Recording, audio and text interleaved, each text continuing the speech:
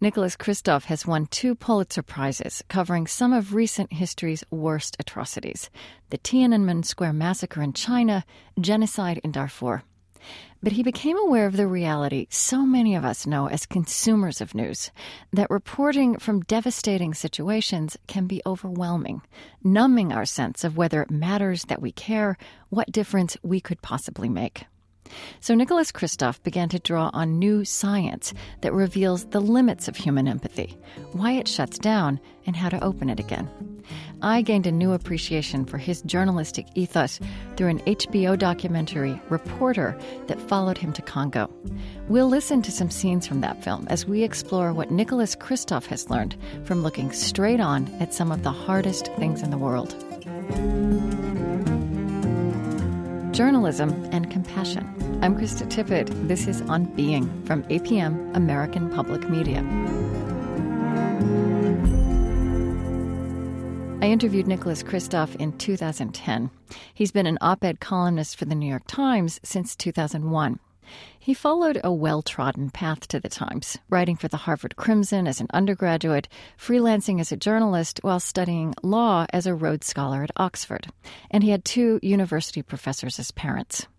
But Nicholas Kristof's father was also an Armenian-Romanian immigrant who came to the U.S. after surviving his own political traumas.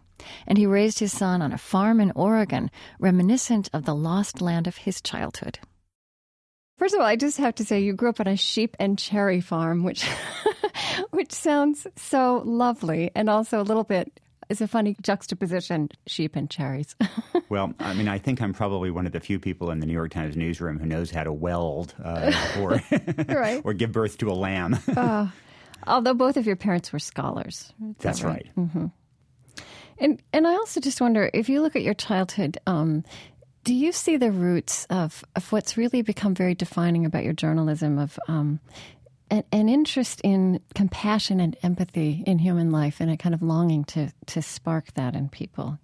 Well, I think that I always had some interest in individuals, some drive to try to make a difference, and I think that was one of the things that attracted me to journalism.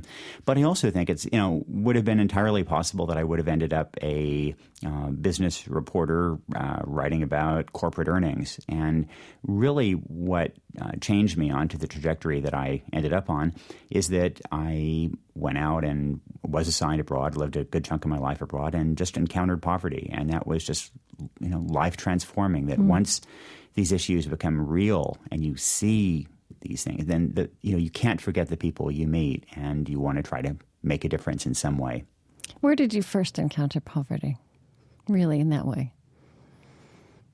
Maybe when I was a student at Oxford, I used to spend the vacations traveling around with a backpack, and so I remember hopping the ferry from Spain into Morocco and traveling around Morocco, and running into a little girl who was begging and taking around her grandfather, who had river blindness and was blind, and they were begging, and they could communicate a little bit in French, and all of a sudden she was very real, her grandfather was real, and you could imagine them as people that I'd grown up with or members of my family, right?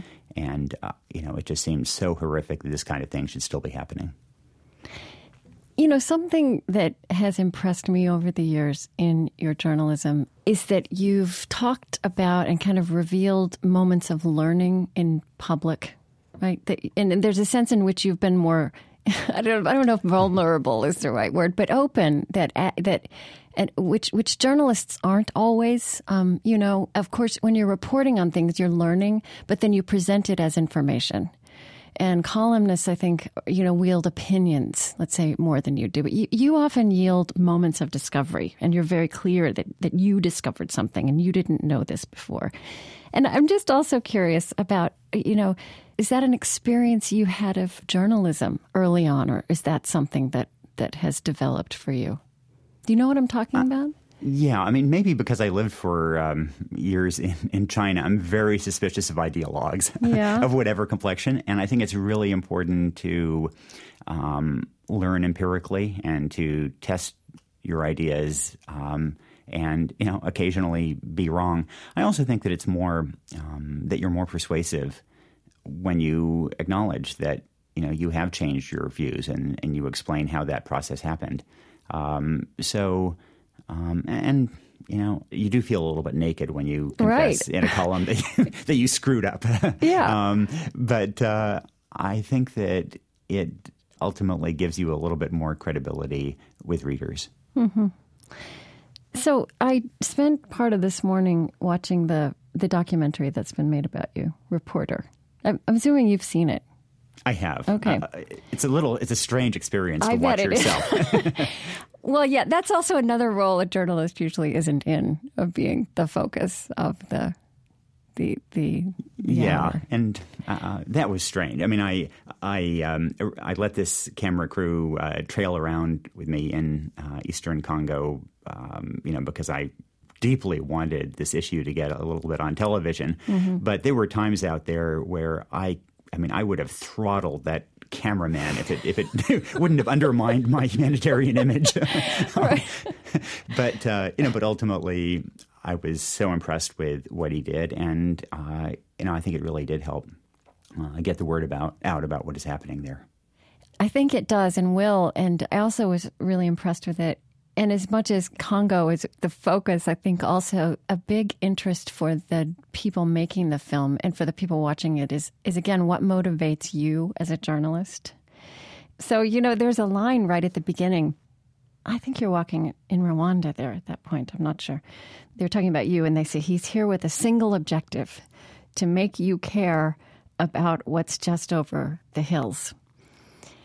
So this got me thinking, as a lot of your writing has gotten me thinking, about the role of journalism and the changing role of journalism. We talk a lot about the changing role of journalism in terms of different platforms, right? Yeah. But I guess that the way I see it, when I first got the column after 9/11, after 2001, mm-hmm. then I thought, okay, I'll be this pundit. I'll fire out these opinions. I'll change people's minds over breakfast. Yeah. And it turned out that it really doesn't work that way. That by and large, if I write about an issue that people have already thought about, then it should be like the political news of the day. The political news of the day. Mm-hmm. Then people who start out agreeing with me think I'm brilliant, and people who start out disagreeing with me think I've utterly missed the point. And so over time, I came to think that, in fact, the power of a column, and maybe more broadly the power of journalism, isn't so much to change people's minds on issues that are already on the agenda, but rather it's the capacity to shine a spotlight on some issue and then thereby project it on the agenda. Mm-hmm. And on so many of the issues that I care deeply about, the reason that they're not being addressed is simply because they're not on the agenda. And shining a spotlight and making people uncomfortable about what they see in that spotlight, I think truly is the first step toward getting more resources and more attention and more energy dedicated to solving them.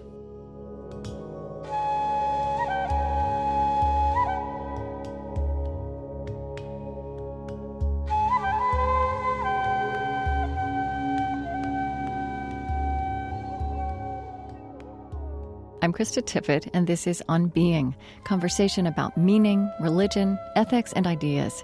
Today with New York Times columnist Nicholas Kristof on journalism and compassion. In addition to spotlighting crises like those in Darfur or Congo, he focuses on global issues below the radar. Many of them have women at their center. And this is the subject of a book he's written together with his wife, Cheryl Wu Dunn, called Half the Sky: Turning Oppression into Opportunity for Women Worldwide. Again, to this idea of motivation, do you feel that also this kind of journalism that you're doing, shining a light on places and problems that people should know about and should mobilize about, that there's a shift there in a journalistic ethos as well? And how do you think about that? Yeah, I think traditionally both historians and journalists essentially wrote about what, in traditional terms, what the king said yesterday, or in modern terms, what the president announced. And that over time, you began to see historians over the last few decades increasingly look at what ordinary people were doing. And likewise, I think we in journalism are broadening our sense of what history is and what our first rough draft should be, and looking at these broader trends. And, that was really something that my wife, Cheryl Woodun, who's also a journalist, and I, that over time we began to rethink what kinds of things we should be writing on. And in particular, in China, for example, one of the milestones of our careers was covering the Tiananmen Square demonstrations and the massacre that resulted, killing hundreds of people. I was there on Tiananmen Square. I was revolted by what I saw. For weeks, every story we wrote was on the front page. Right. But then the next year we came across a study indicating that every year in China, 39,000 baby girls were dying because they didn't get the same food and health care as boys. And we'd never given one column inch to that issue. And that there were something like 50 million women who were missing in China, discriminated against to death, in effect. And we'd never covered that at all. And it began to make us think that maybe our journalistic priorities were too narrowly on what governments did, and that some of the biggest human rights issues actually had to do with society rather than with governments. I've been really intrigued also by how you have then become very interested, even in a scientific level, at how people will respond to these kinds of stories, right? Outrage fatigue, compassion fatigue is a phrase that's out there. So what have you learned? Because even just what you just said about the millions, thousands and millions of death, Right. I'm very aware that those kinds of statistics are debilitating and paralyzing for people. And you're right.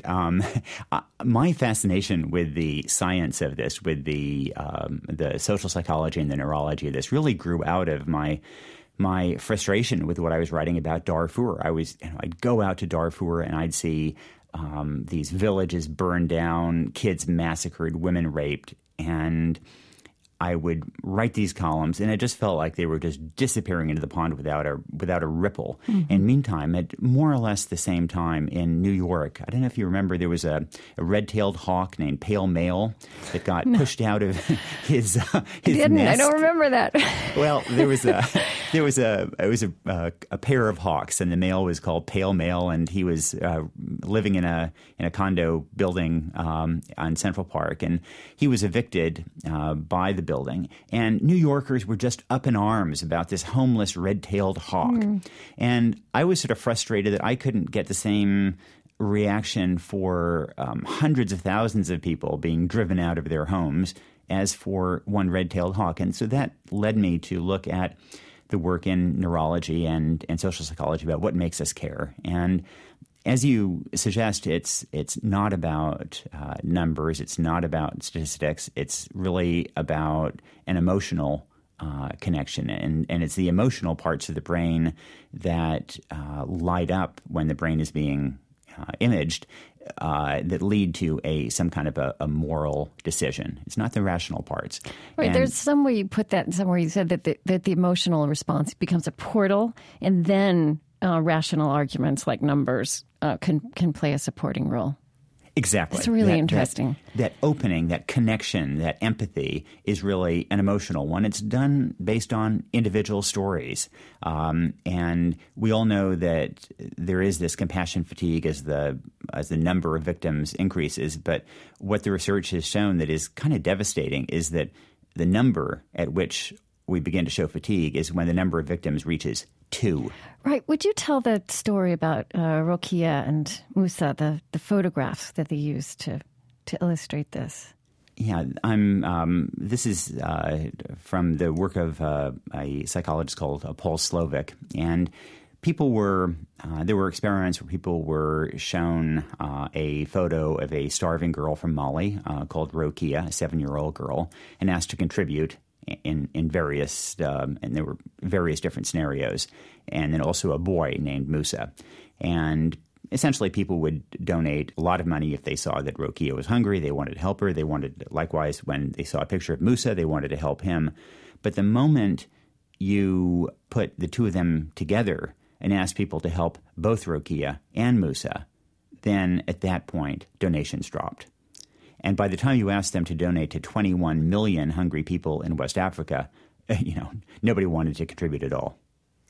Because they're overwhelmed by that, or it doesn't spark the same reaction that actually enables people to act.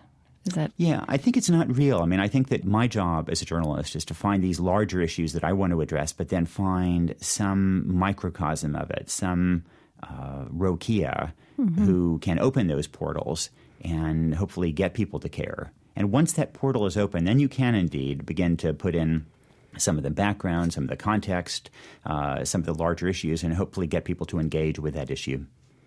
And, again, in this documentary film, Reporter, the narrator is young. Or am I imagining yeah, that? that's reasonably true, which means younger than me. Younger than me.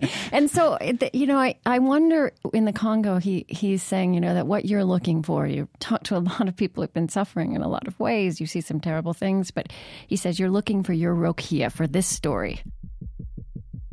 The next morning, we were out again. By this point, I'd grown deeply suspicious of Nick's method of seeking out the worst suffering in order to tell a story. But my misgivings kept crashing into the same hard logic, that the saddest stories exist whether or not Nick finds them, and if those stories have the greatest capacity to inspire action, then Nick's strategy makes sense functionally.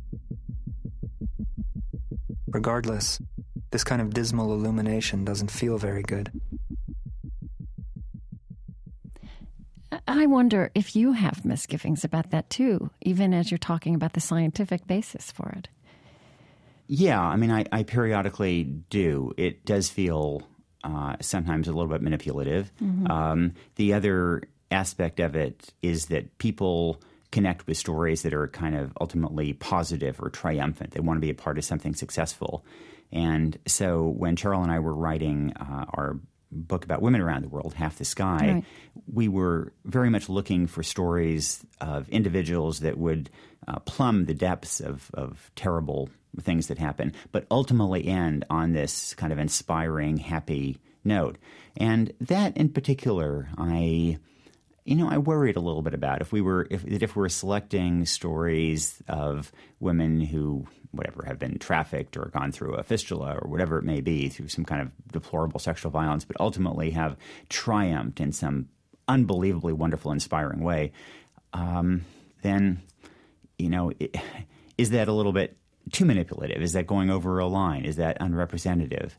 And I mean, ultimately, that's what we did because we were afraid that, people are turned off by unremitting despair, and you need to show that one can make a difference. But I do worry about that, absolutely.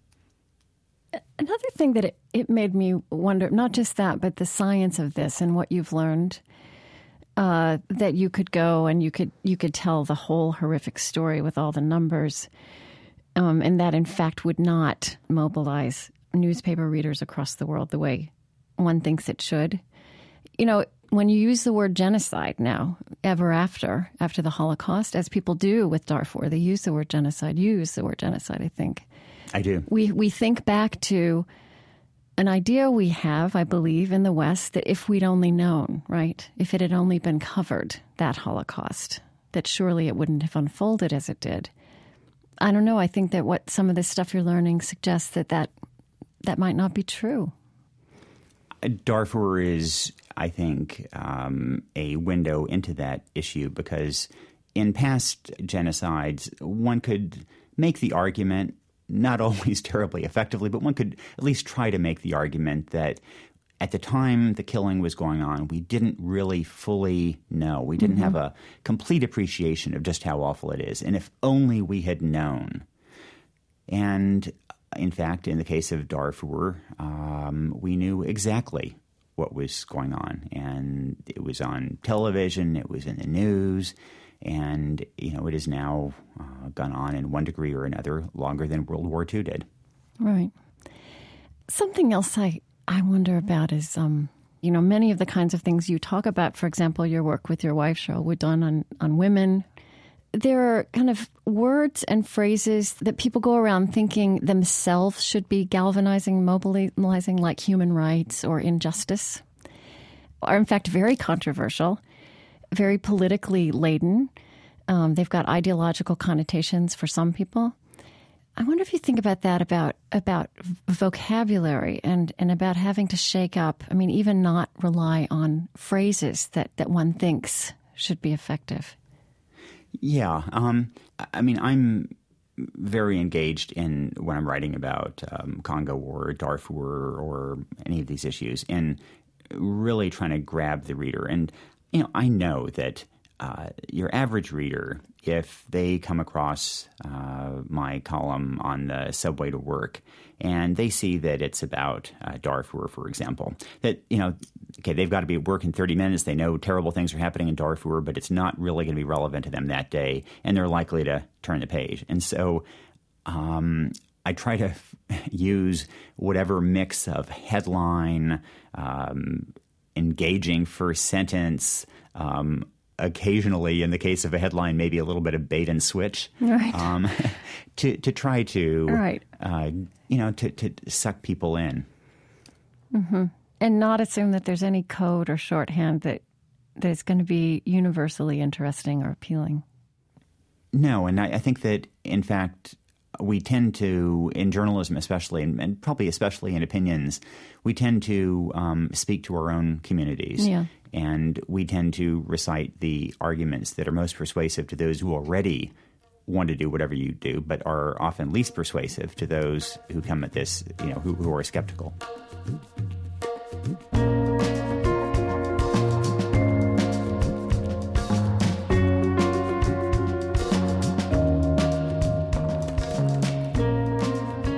At onbeing.org, watch extended scenes from the HBO documentary about Nicholas Kristof in Congo.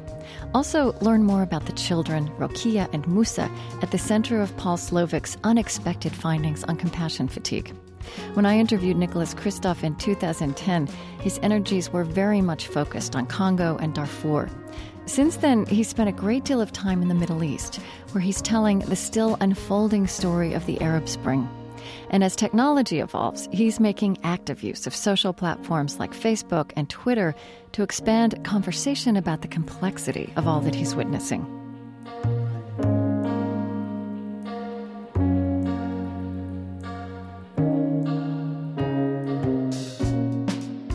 Coming up, Nicholas Kristof on why victims can't always be believed, and why he's stepped up, controversially for some of his readers, to praise conservative Christian activists he once dismissed.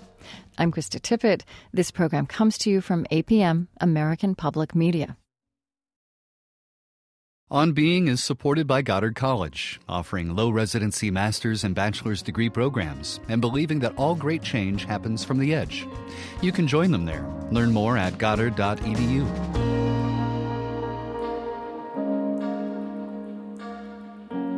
I'm Krista Tippett, and this is On Being. Today, journalism and compassion with New York Times columnist Nicholas Kristof.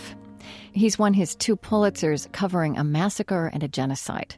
But he learned that such reporting can deaden rather than awaken the conscience, much less the hearts of his readers. The journalistic approach he's developed in response is the subject of a documentary film, Reporter, that followed him to Rwanda and Congo. He's been describing how he uses his column to bring faraway cultures and conflicts alive by way of individual human stories. Nicholas Kristof has reported in over 140 countries. I'd like to talk about some of the things that you've written about, that you've learned in all your travels, in all the stories you've covered, that I think are counterintuitive. Okay. Or that might sound counterintuitive. So, for example, I started thinking, I wrote down this realpolitik of compassion, which is because, you are out there representing, embodying compassion for many people, trying to spark it with your work, but you're very pragmatic, and you've learned a lot. For example, you said there's a tendency to believe victims, and that's not necessarily right. Yeah, I've learned this the hard way. Okay. That when you go out and you come across some brutal injustice, soldiers who've massacred people, then the immediate tendency is not only to feel sympathy for those who've been butchered, but also to believe their stories. And in fact, it turns out that victims lie. just as perpetrators lie. And they are so outraged by what has been done to them that they often exaggerate. And you have to be just as meticulous and insistent upon verification when you're talking to those victims as you would be skeptical when talking to the perpetrators. Something that really struck me in the documentary, and this is also things you wrote about, you met a warlord, a Congolese warlord. There's so much paradox there. I mean, for starters, right, this line between who's a victim and who's a perpetrator is so thin, right? Because, he started out as a victim. Yeah, and perpetrators usually claim that they are victims and that is why they have to massacre the other side. Yeah. Then there was the religious fervor, that Christian fervor, which seemed, even so in this case, because it was filmed, I got to watch it too. Well, I couldn't believe it when this warlord, who, was well known for being involved in mass killings and mass rapes and just brutal predations of people there. He came out with a button on his chest that said "Rebels for Christ." Right. And, where did that come from?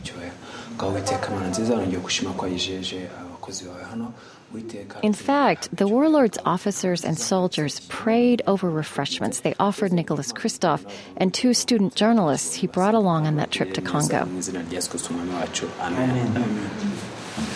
Can I? Sorry, because we are Christian. I say Catholic. Yeah, we are Christian. No, we are Pentecostal. Pentecostal? Yes. Is that right? Everyone here is Pentecostal. Yes, even the chairman. Can you see here? Rebels for Christ. That's amazing.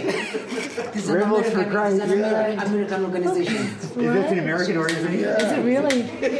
That's so funny. Because it surprises us a little bit. It surprises what? Because, we think of fighting and war as one kind of a thing, and, the church and religion as a different kind of a thing. And so it sort of surprises us to come here and see, generals and so on, and then have you say grace and have you wear the thing. So that's why I'm a little surprised. We like God too much. Yeah? We like too much. Our medicine here, our magic is God. The boss is there. I had to tell you that I was watching this and my 12-year-old son walked in, and he hadn't seen anything else, but he said, those guys don't seem so bad. And you know what he was seeing, too. There was a real charisma about that. Not the warlord, maybe not so much, but the people around him. Yeah. And, frankly, that is often true. That, if you go and I often do try to go out and sort of seek out the perpetrators partly because I want to understand what it is that drives some people to go and butcher children, and what makes those people tick. But do you learn? What have you learned about that? I've learned that people have an amazing capacity for self-delusion, to feel themselves threatened, and that this is the only way to address the risks to those they care about. And that, in general, even the most savage butchers will treat their own little community, their own clan, their own friends, and fortunately for me, their invited guests, with considerable courtesy and warmth and friendship. How does that, if I just, this idea of what it means to be human, how does that change your thinking about humanity and the world your children are growing up in? I think that when Cheryl and I lived in Japan, I was fascinated with the older generation of Japanese who had committed unbelievable atrocities in China, the Philippines, at so many places, and yet were the most courteous, civil, people who I could have imagined. And I interviewed an awful lot of them. And I think one of the things that struck me was just how fine a line it is, and that when you feel threatened and when there are especially kind of a group of you, this mob instinct can take over, and we are capable of doing things that, ultimately later we can't believe we did, that we're ashamed about. And I think this is something that, it's a human tendency that we really need to push back against very deeply when we do feel these kinds of fears. I think something that's related to that you also have emphasized is the importance of security and maybe even taking precedence over whether we're talking about democracy, that it is a prerequisite for helping alleviate poverty. And I'm not sure that's a message people want to hear. It's something that's come through so much in my conversations about a lot of subjects over the years also, that one of the things in this culture in the U.S. that we take for granted and don't realize how much it makes possible is the rule of law. This seemingly simple fact of life. There's always the tendency to think that the most humanitarian thing you can do is to go build a school, build a hospital. And I remember in Central African Republic coming across a clinic that, the only thing left of it was a little sign out front saying built by the German aid agency. Because people were willing to build clinics, but they weren't willing to help provide security. So some warlord had come through and burned it, and who knows what had happened to the doctors and the nurses and the patients. And, I saw the same thing in Chad, for example, that once you lose security, then farmers can't go into their fields, so they starve. People sometimes sell their daughters. They just you can't begin to address other humanitarian needs until you begin to address security. And I think that, especially in the aftermath of Iraq and the mess in Afghanistan, right, is something that is really hard for us to figure out how to do, and even hard for us to talk about as a humanitarian issue. I mean, you also write about how some of the things that we look at as problems, like a sweatshop, you've written a lot about this, is not necessarily the problem that we imagine that it's. That's true. I'm one of the few Americans who is truly sympathetic to sweatshops, really because of the time I spent in Asia and seeing the way they became an avenue for people to ride the escalator up, and that they provided a lot of employment for people, which tended to be wretched jobs, but usually not as wretched as working in a rice paddy or in construction jobs or selling cigarettes in the street, or just a million other jobs that tend to be available. And my fear has been that the hostility to sweatshops has meant that manufacturers don't go to Africa. Africa's problem isn't that it has sweatshops, it's that it doesn't have any sweatshops. And typically the only thing worse than a sweatshop is indeed no sweatshop at all, no employment whatsoever. I guess the other thing that I really do worry about, and if I were critiquing my own approach, then just between you and me, okay? All right. I won't tell anyone. It would be often I focus on things that go wrong. That when I write about Africa, for example, so much of it is about Congo or Sudan or about AIDS in southern Africa, or about malaria or pneumonia, whatever it may be. Right. And that conjures an image in the reader of a continent that is completely screwed up, that doesn't have anything working out for it, and that the upshot of that is to dampen tourism, dampen business investment, and just leave people discouraged about the possibilities of the continent in a way that is really misleading. There are a lot of parts of Africa that have been incredibly successful. And so that is something that troubles me, and that I I try to adjust my coverage to convey that more complicated reality. But that is something that I worry about in my kind of reporting. Do you think that your early experiences in Asia and your enduring interest in Asia gives you a certain kind of perspective on the possibilities in Africa's future? Yes, I'm always struck that development experts who spent their careers in Africa tend to be pretty pessimistic, and that development is just difficult and tough, and you strive, and maybe you'll make a little bit of difference somewhere. Meanwhile, development experts who spent their time in Asia, they sort of assume, you toss out a few seeds, and next day you'll have a big field. So in my time abroad, I saw the sprouting of China, South Korea, Taiwan, Thailand, Malaysia, Indonesia, all these countries, and they had different economic models. It wasn't one precise model, but it led you to believe that places are not hopeless, and that we really can see just complete transformations that end up more or less eliminating the worst kinds of poverty. I'm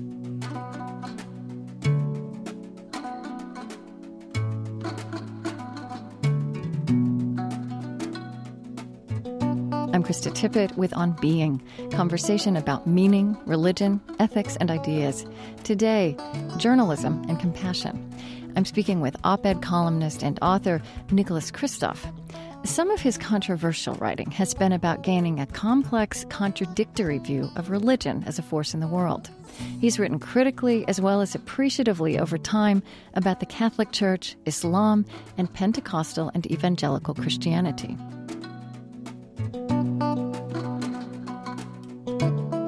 You wrote, I think this was in 2008, you wrote about evangelicals as the new internationalists, and you wrote this, liberals believe deeply in tolerance and over the last century have led the battles against prejudices of all kinds, but we have a blind spot about Christian evangelicals.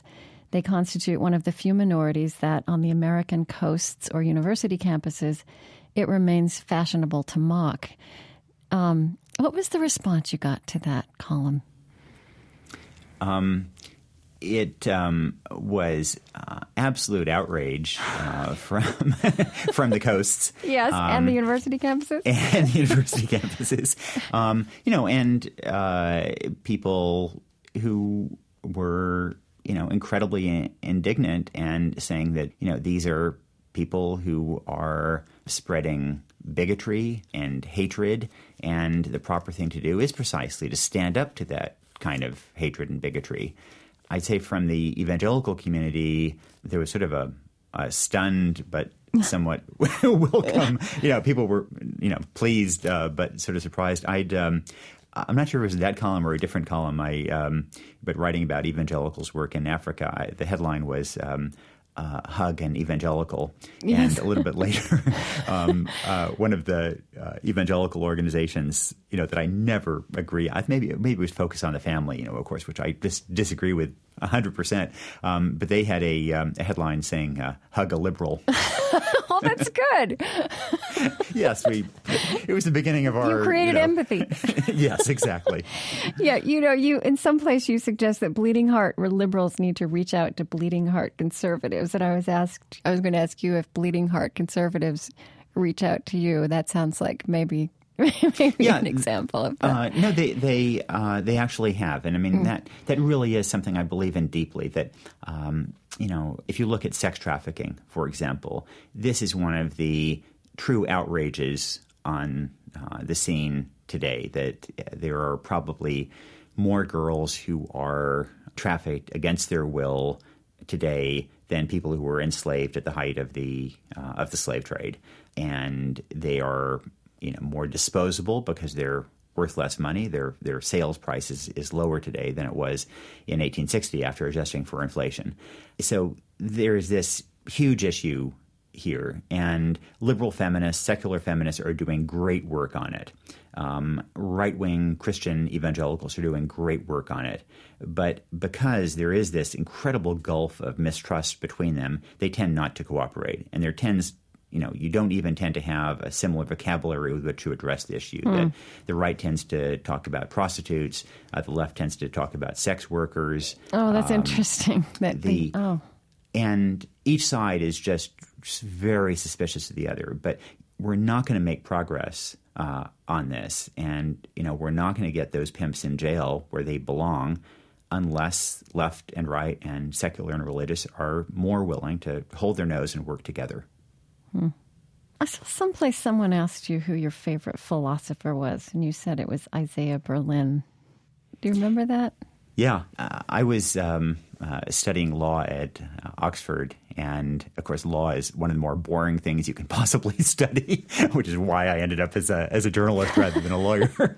But it's also why I began sort of reading more philosophy on the side, and I encountered Berlin's work and met him. And I think what appeals to me most about Isaiah Berlin's writings is that so much of philosophy and so much of the Western world has been a search for the one true answer. And whether it's utilitarianism, whether it's some kind of a Kantian categorical imperative, or whatever it is that we try to maximize. Whether it's the ideology of left-wing feminism or right-wing Christianity. That's right. That's right. But there is this search for the one true answer. Mm-hmm. And Isaiah Berlin emphasized that it's more complicated than that, and that there is maybe this deeply embedded belief, yearning for one answer, but that in fact there are many different things that we value, and they are incommensurate. That you can't, you want to maximize happiness, but the happiness yardstick, you can't make it link up with the dignity yardstick or the human rights yardstick, or whatever it may be, and that these trade-offs are just a part of the human condition, and that we have to struggle and search for answers, and at times acknowledge that this is a tentative answer. We're not sure that we're right, and yet even acknowledging that, still act on that. And one of the problems I think for liberals is that they become paralyzed by complexity and paralyzed by the possibility that they're wrong. And so Berlin, in this very messy 21st century world, Berlin kind of conveys a reality that speaks to me and that helps me resolve my own challenges in life. I've noticed that a lot of times when people interview you, they remark that you're less depressed and depressing than they expected you to be. Have you noticed that? I know. People must think that I just sort of sit around, that I'm like Eeyore. But in fact, you go out and, you write about these terrible things happening around the world.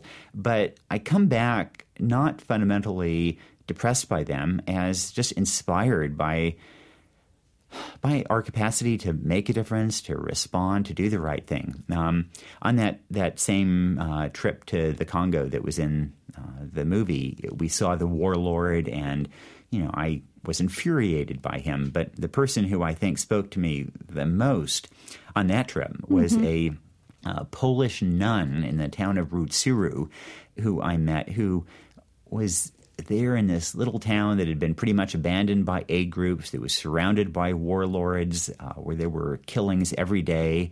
And she was single-handedly feeding orphans, educating kids, staving off the warlords.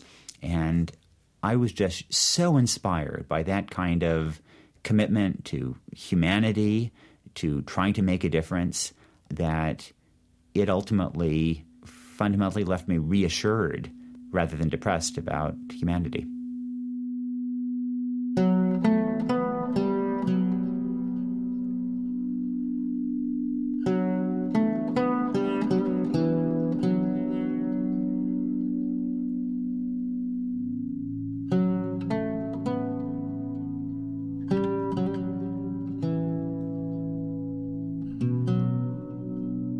So just going back to an early story you told about covering Tiananmen Square, which was a huge world event, which was on the front page of the papers for days.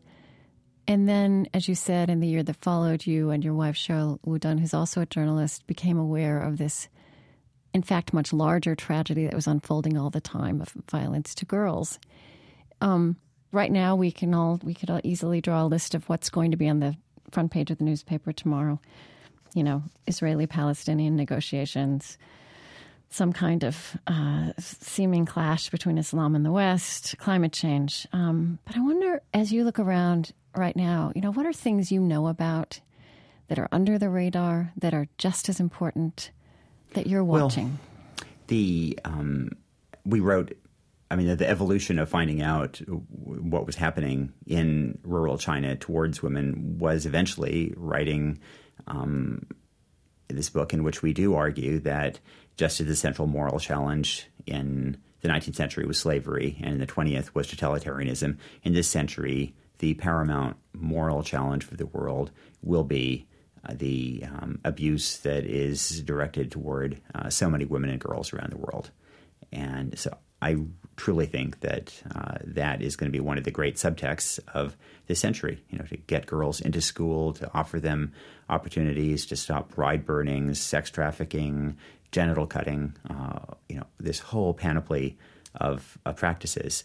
So I think that is one of the great, undercurrents in the question of whether countries can make better use of the female halves of their population. Is going to be one of the things that's going to determine how successful they are and how stable and peaceful they can be. So I think that would be one that I would emphasize. And another would be the question that for all of human history and indeed for all of humanity, people have, by and large, or many of them have lived in poverty. And in this century, we have the capacity to really end that extreme poverty. And the question is whether we can really muster the political will and capacity to take those steps so that it will indeed be eradicated.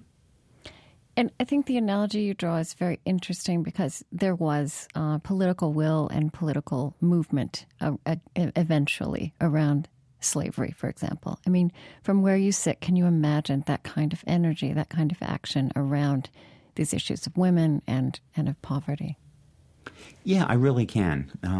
I think it's very hard to predict what issues will engage people, but I think that just as in the 1780s, once people became aware of what life was like on a slave ship, then they were revolted by it and couldn't stand it. I think in the same way that once people realize what goes on in forced prostitution, that they, will react to it and will want to have those brothels closed down. And once they also see the opportunity that is created by educating girls and just how cheap it is and how much that can bolster an economy, that will be an opportunity they will not want to pass up. So I think that things are coming together and that just kind of change is taking place already. And, the question is just whether we're going to end up watching it or being a part of it.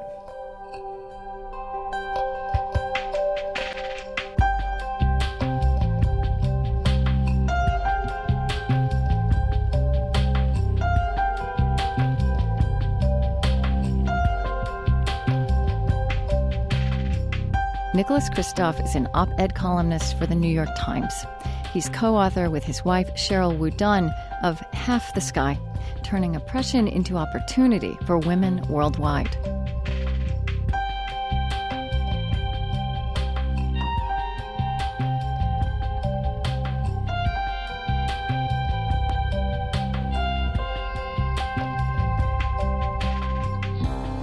At onbeing.org, read all of the Kristof op-ed pieces we discussed in this hour and watch that documentary scene of him meeting a Congolese warlord. You can download a free copy of this show or listen to my unedited interview with Nicholas Kristof. Again, that's onbeing.org. And like us on our Facebook page at facebook.com/onbeing and follow us on Twitter, our handle @beingtweets.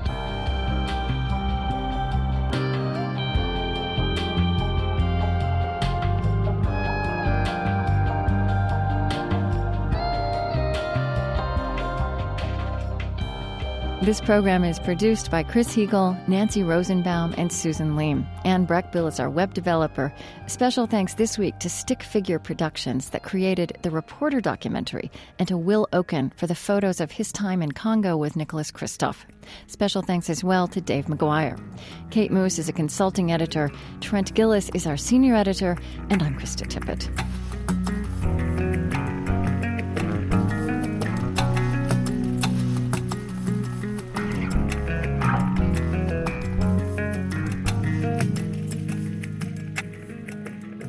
On Being is supported by the Ford Foundation, working with visionaries on the front lines of social change worldwide at fordfoundation.org, and the Luce Foundation's Henry R. Luce Initiative on Religion and International Affairs.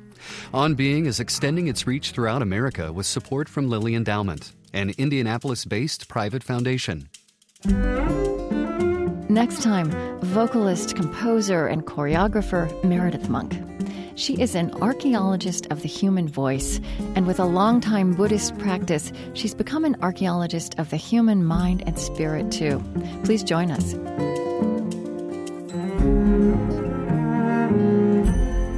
This is APM, American Public Media.